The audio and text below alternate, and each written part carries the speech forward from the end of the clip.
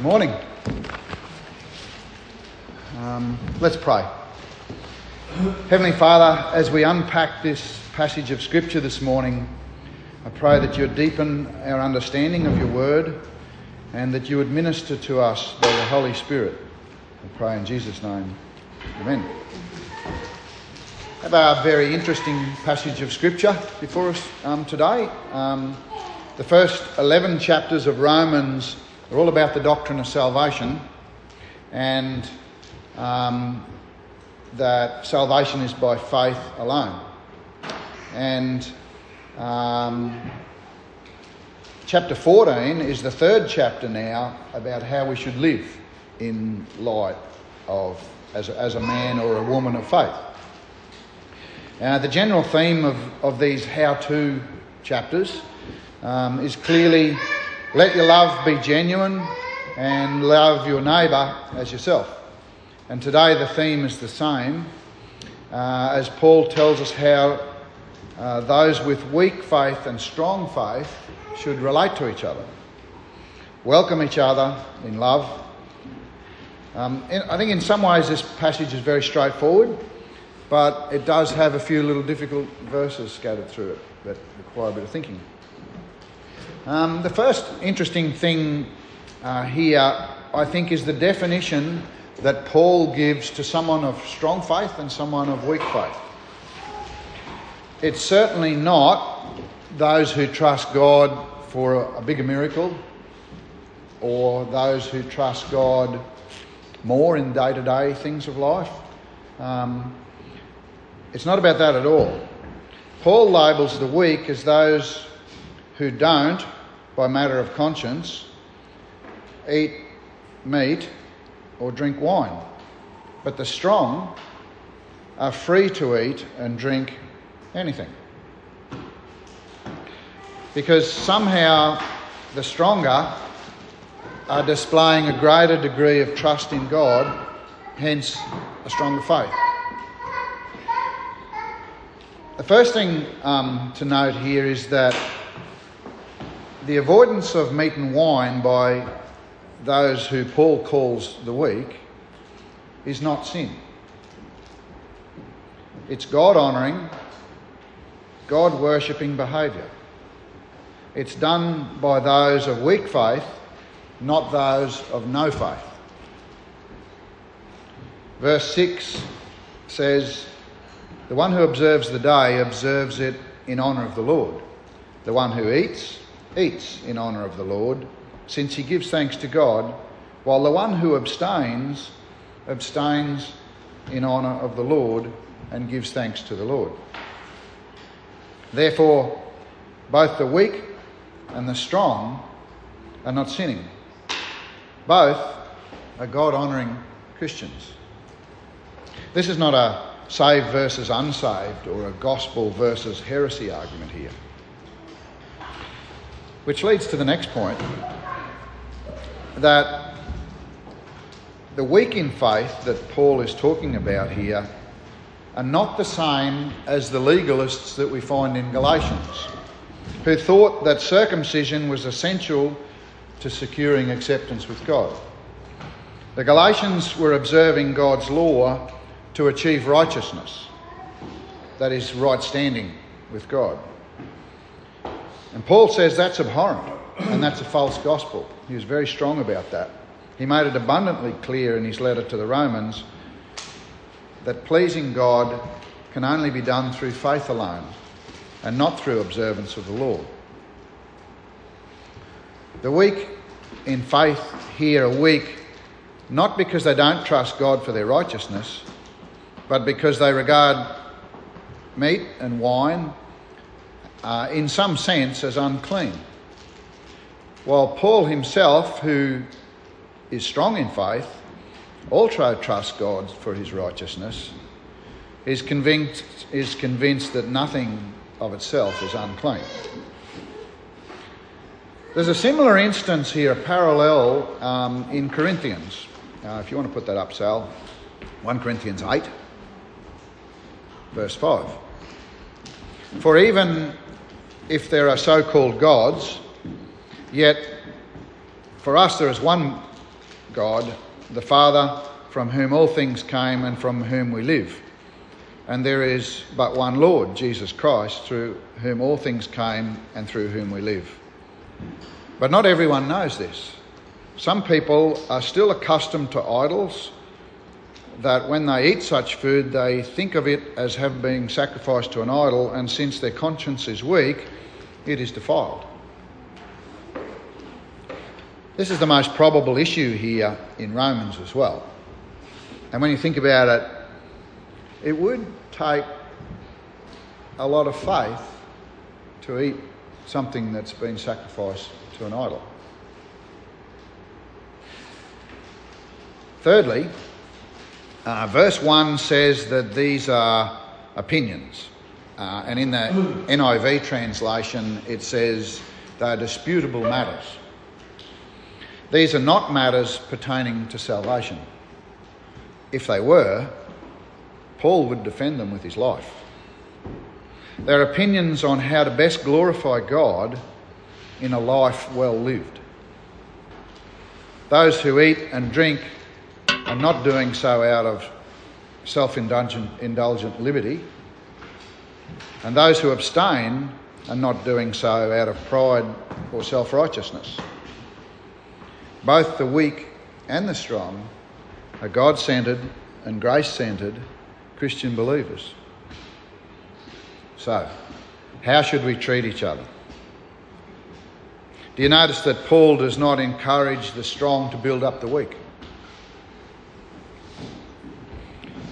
The strong must welcome the weaker brother and not hold him at a distance like a second-rate believer.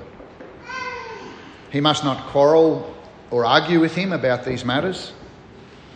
He mustn't despise the weaker brother, who in turn must not pass judgment on the stronger brother's actions. Don't quarrel over disputable matters, but rather, verse 13, we should decide that by our own actions not to put a stumbling block or hindrance in the way of a brother. Verse 4 says, who are you to pass judgment? It's before God that he stands or falls, but he will be upheld, for the Lord will make him stand. Paul says that the weaker brother is saved, and God himself will ensure that. As I said before, disputable matters in Paul's day probably revolved around Jewish food laws, as well as observing important ceremonial days, possibly the Sabbath. Disputable matters in our culture today can also include the same things. They could be wider. These arguments still exist in Australia. We have Christians who abstain from alcohol and certain foods and believe that that is the best way to live their Christian life. Even Christians have different opinions over observing Christmas and Easter. Verse 5 says, one person esteems one day as better than another, while another esteems all days alike. But both are accepted by God.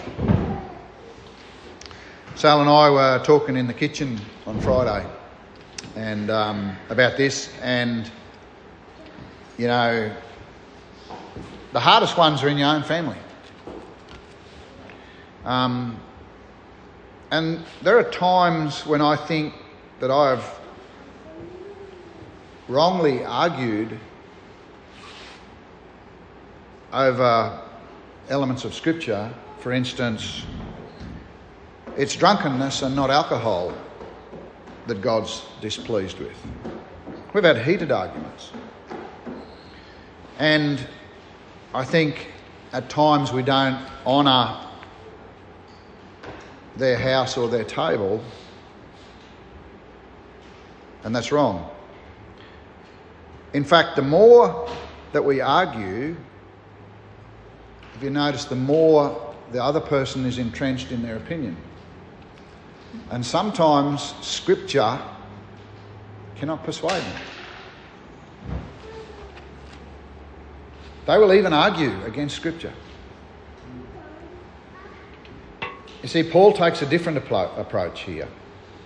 He doesn't argue over the opinion. He welcomes the brother, he loves the brother, and he continues to talk about the gospel. He demonstrates it right here in this letter. And this is what I should do. We should talk about where's our righteousness come from in Christ. We should talk about the fact that we're fully forgiven in him. Paul is adamant that our attitude here should be one of love. Even go without meat or wine or whatever for the sake of your brother. If your brother's grieved by what we eat, we no longer walk in love, but we destroy our brother.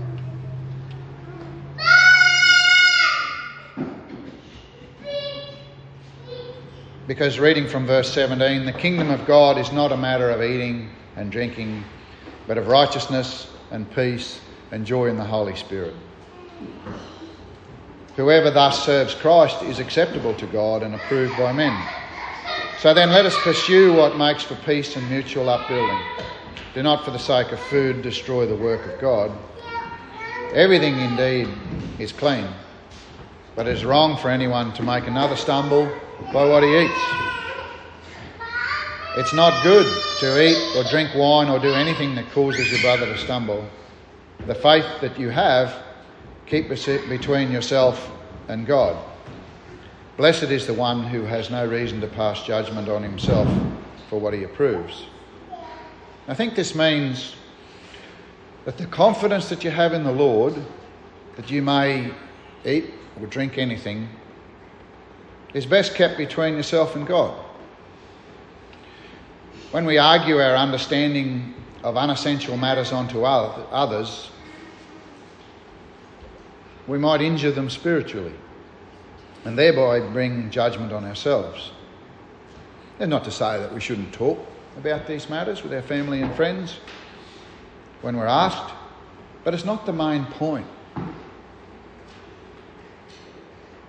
I think where it says the faith that you have, keep between yourself and God, that doesn't mean we don't share our faith. That means the convictions that we have over disputable matters, we can keep that to ourselves. It doesn't have to be the thing that we harp on about every time we see that person. The gospel, the cross of Christ, is the centre of our faith, and as we come to understand that, the disputable issues just fall into place.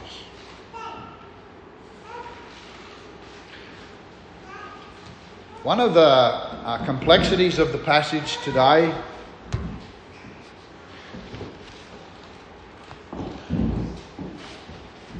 is that we have a God who has very clear lines between good and evil, which Scripture clearly tells us are not based on man's opinion or circumstance, but on God and his holiness. The law of God is so solid, the punishment for every sin is death, and only Jesus' death on the cross could extinguish the wrath of God against unrighteousness. And yet, here in this passage today, we find elements that say, if you believe it to be clean, it is, and if you believe it to be unclean, it is for you. What's with that? Today, we're not talking about faithfulness versus adultery. We're not talking about sexual purity versus purity. We're not talking about love versus hate or forgiveness versus unforgiveness. We're talking about the items on the dining room table and what days are best to have as communal worship. And Paul is saying that these things can be done either in faith or in sin. That's what we're talking about today. And the core or the root of sin is a lack of faith. That's why Paul says in verse 5, each one should be fully convinced in his own mind. There's no room for doubt. There's no room for wishy-washiness about your personal convictions. We must seek the Lord on every matter and trust in him. Exercise our faith. See, if we believe that God's calling us to abstain and we eat, we're not trusting him at all and we sin. For whatever does not proceed from faith is sin, verse 23. And there's so much in this passage, but I do want to pick on this one for a bit. It's such a massive description of sin. It's the description of sin in the Bible that wrecks me. It just undoes me. It just points to so many holes in my life. Anything, any act, any attitude which is owing to a lack of trust in God is sin, no matter how moral it may appear. Faith, on the other hand, is trusting that what Jesus took is the punishment for our sins. But faith goes a bit further than that. Faith means actively trusting in all the promises of God. It means God works for good for those that love him. It means we trust him because he will follow us with goodness and mercy all our days. He will not leave us or forsake us. Faith is the confidence in the promises and power of God. Therefore, it is not anxious about tomorrow. It's taking God at his word. Trusting in God not only gives us righteousness, but also joy and peace. Because we are confident that God is at work right now in the everyday affairs of our lives, so that only what's ultimately best for us is what happens to us. That's a lot of faith. The failure of the heart to be confident in the promises of God and to rejoice and find pleasure in this provision for the future, that failure is the root and essence of all sin. In every act or thought of sin is an element of unbelief and mistrust of God. And God has every right to display his wrath. Think of it this way. You've got a friend. It's your best friend. And that friend offers you to do you a favour and promises you, by their honour, to see it through. And you decline the offer and you say, no, I've decided I can't trust you anymore. Your friendship's over, right? Like it's done. You've insulted their integrity and you've robbed them of their honour. And there's just cause for animosity against you. The offensiveness of your insult would increase in direct proportion to the honour and loyalty of your friend. True? In other words, the greater his wisdom and honour and dependability, the uglier and more inexcusable would be the insult of your failure to take God at his word. And we know, Sin's not just a list. It's not just merely breaking the 10 Commandments or transgressing a list of do's and don'ts. I think one of Satan's most successful lies is that sin can be limited to a manageable list of do's and don'ts. And therefore my sins are few.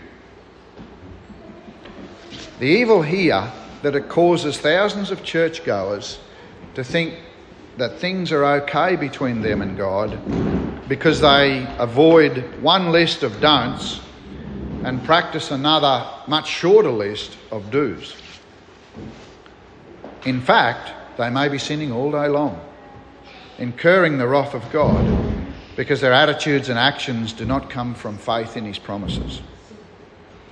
Every act of unbelief is an insult to an infinitely trustworthy God who calls us into a relationship of faith.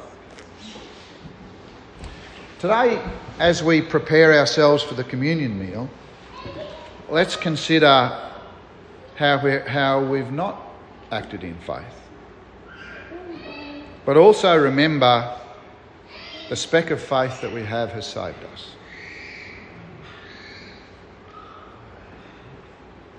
Whether we are weak or strong, God will make us stand.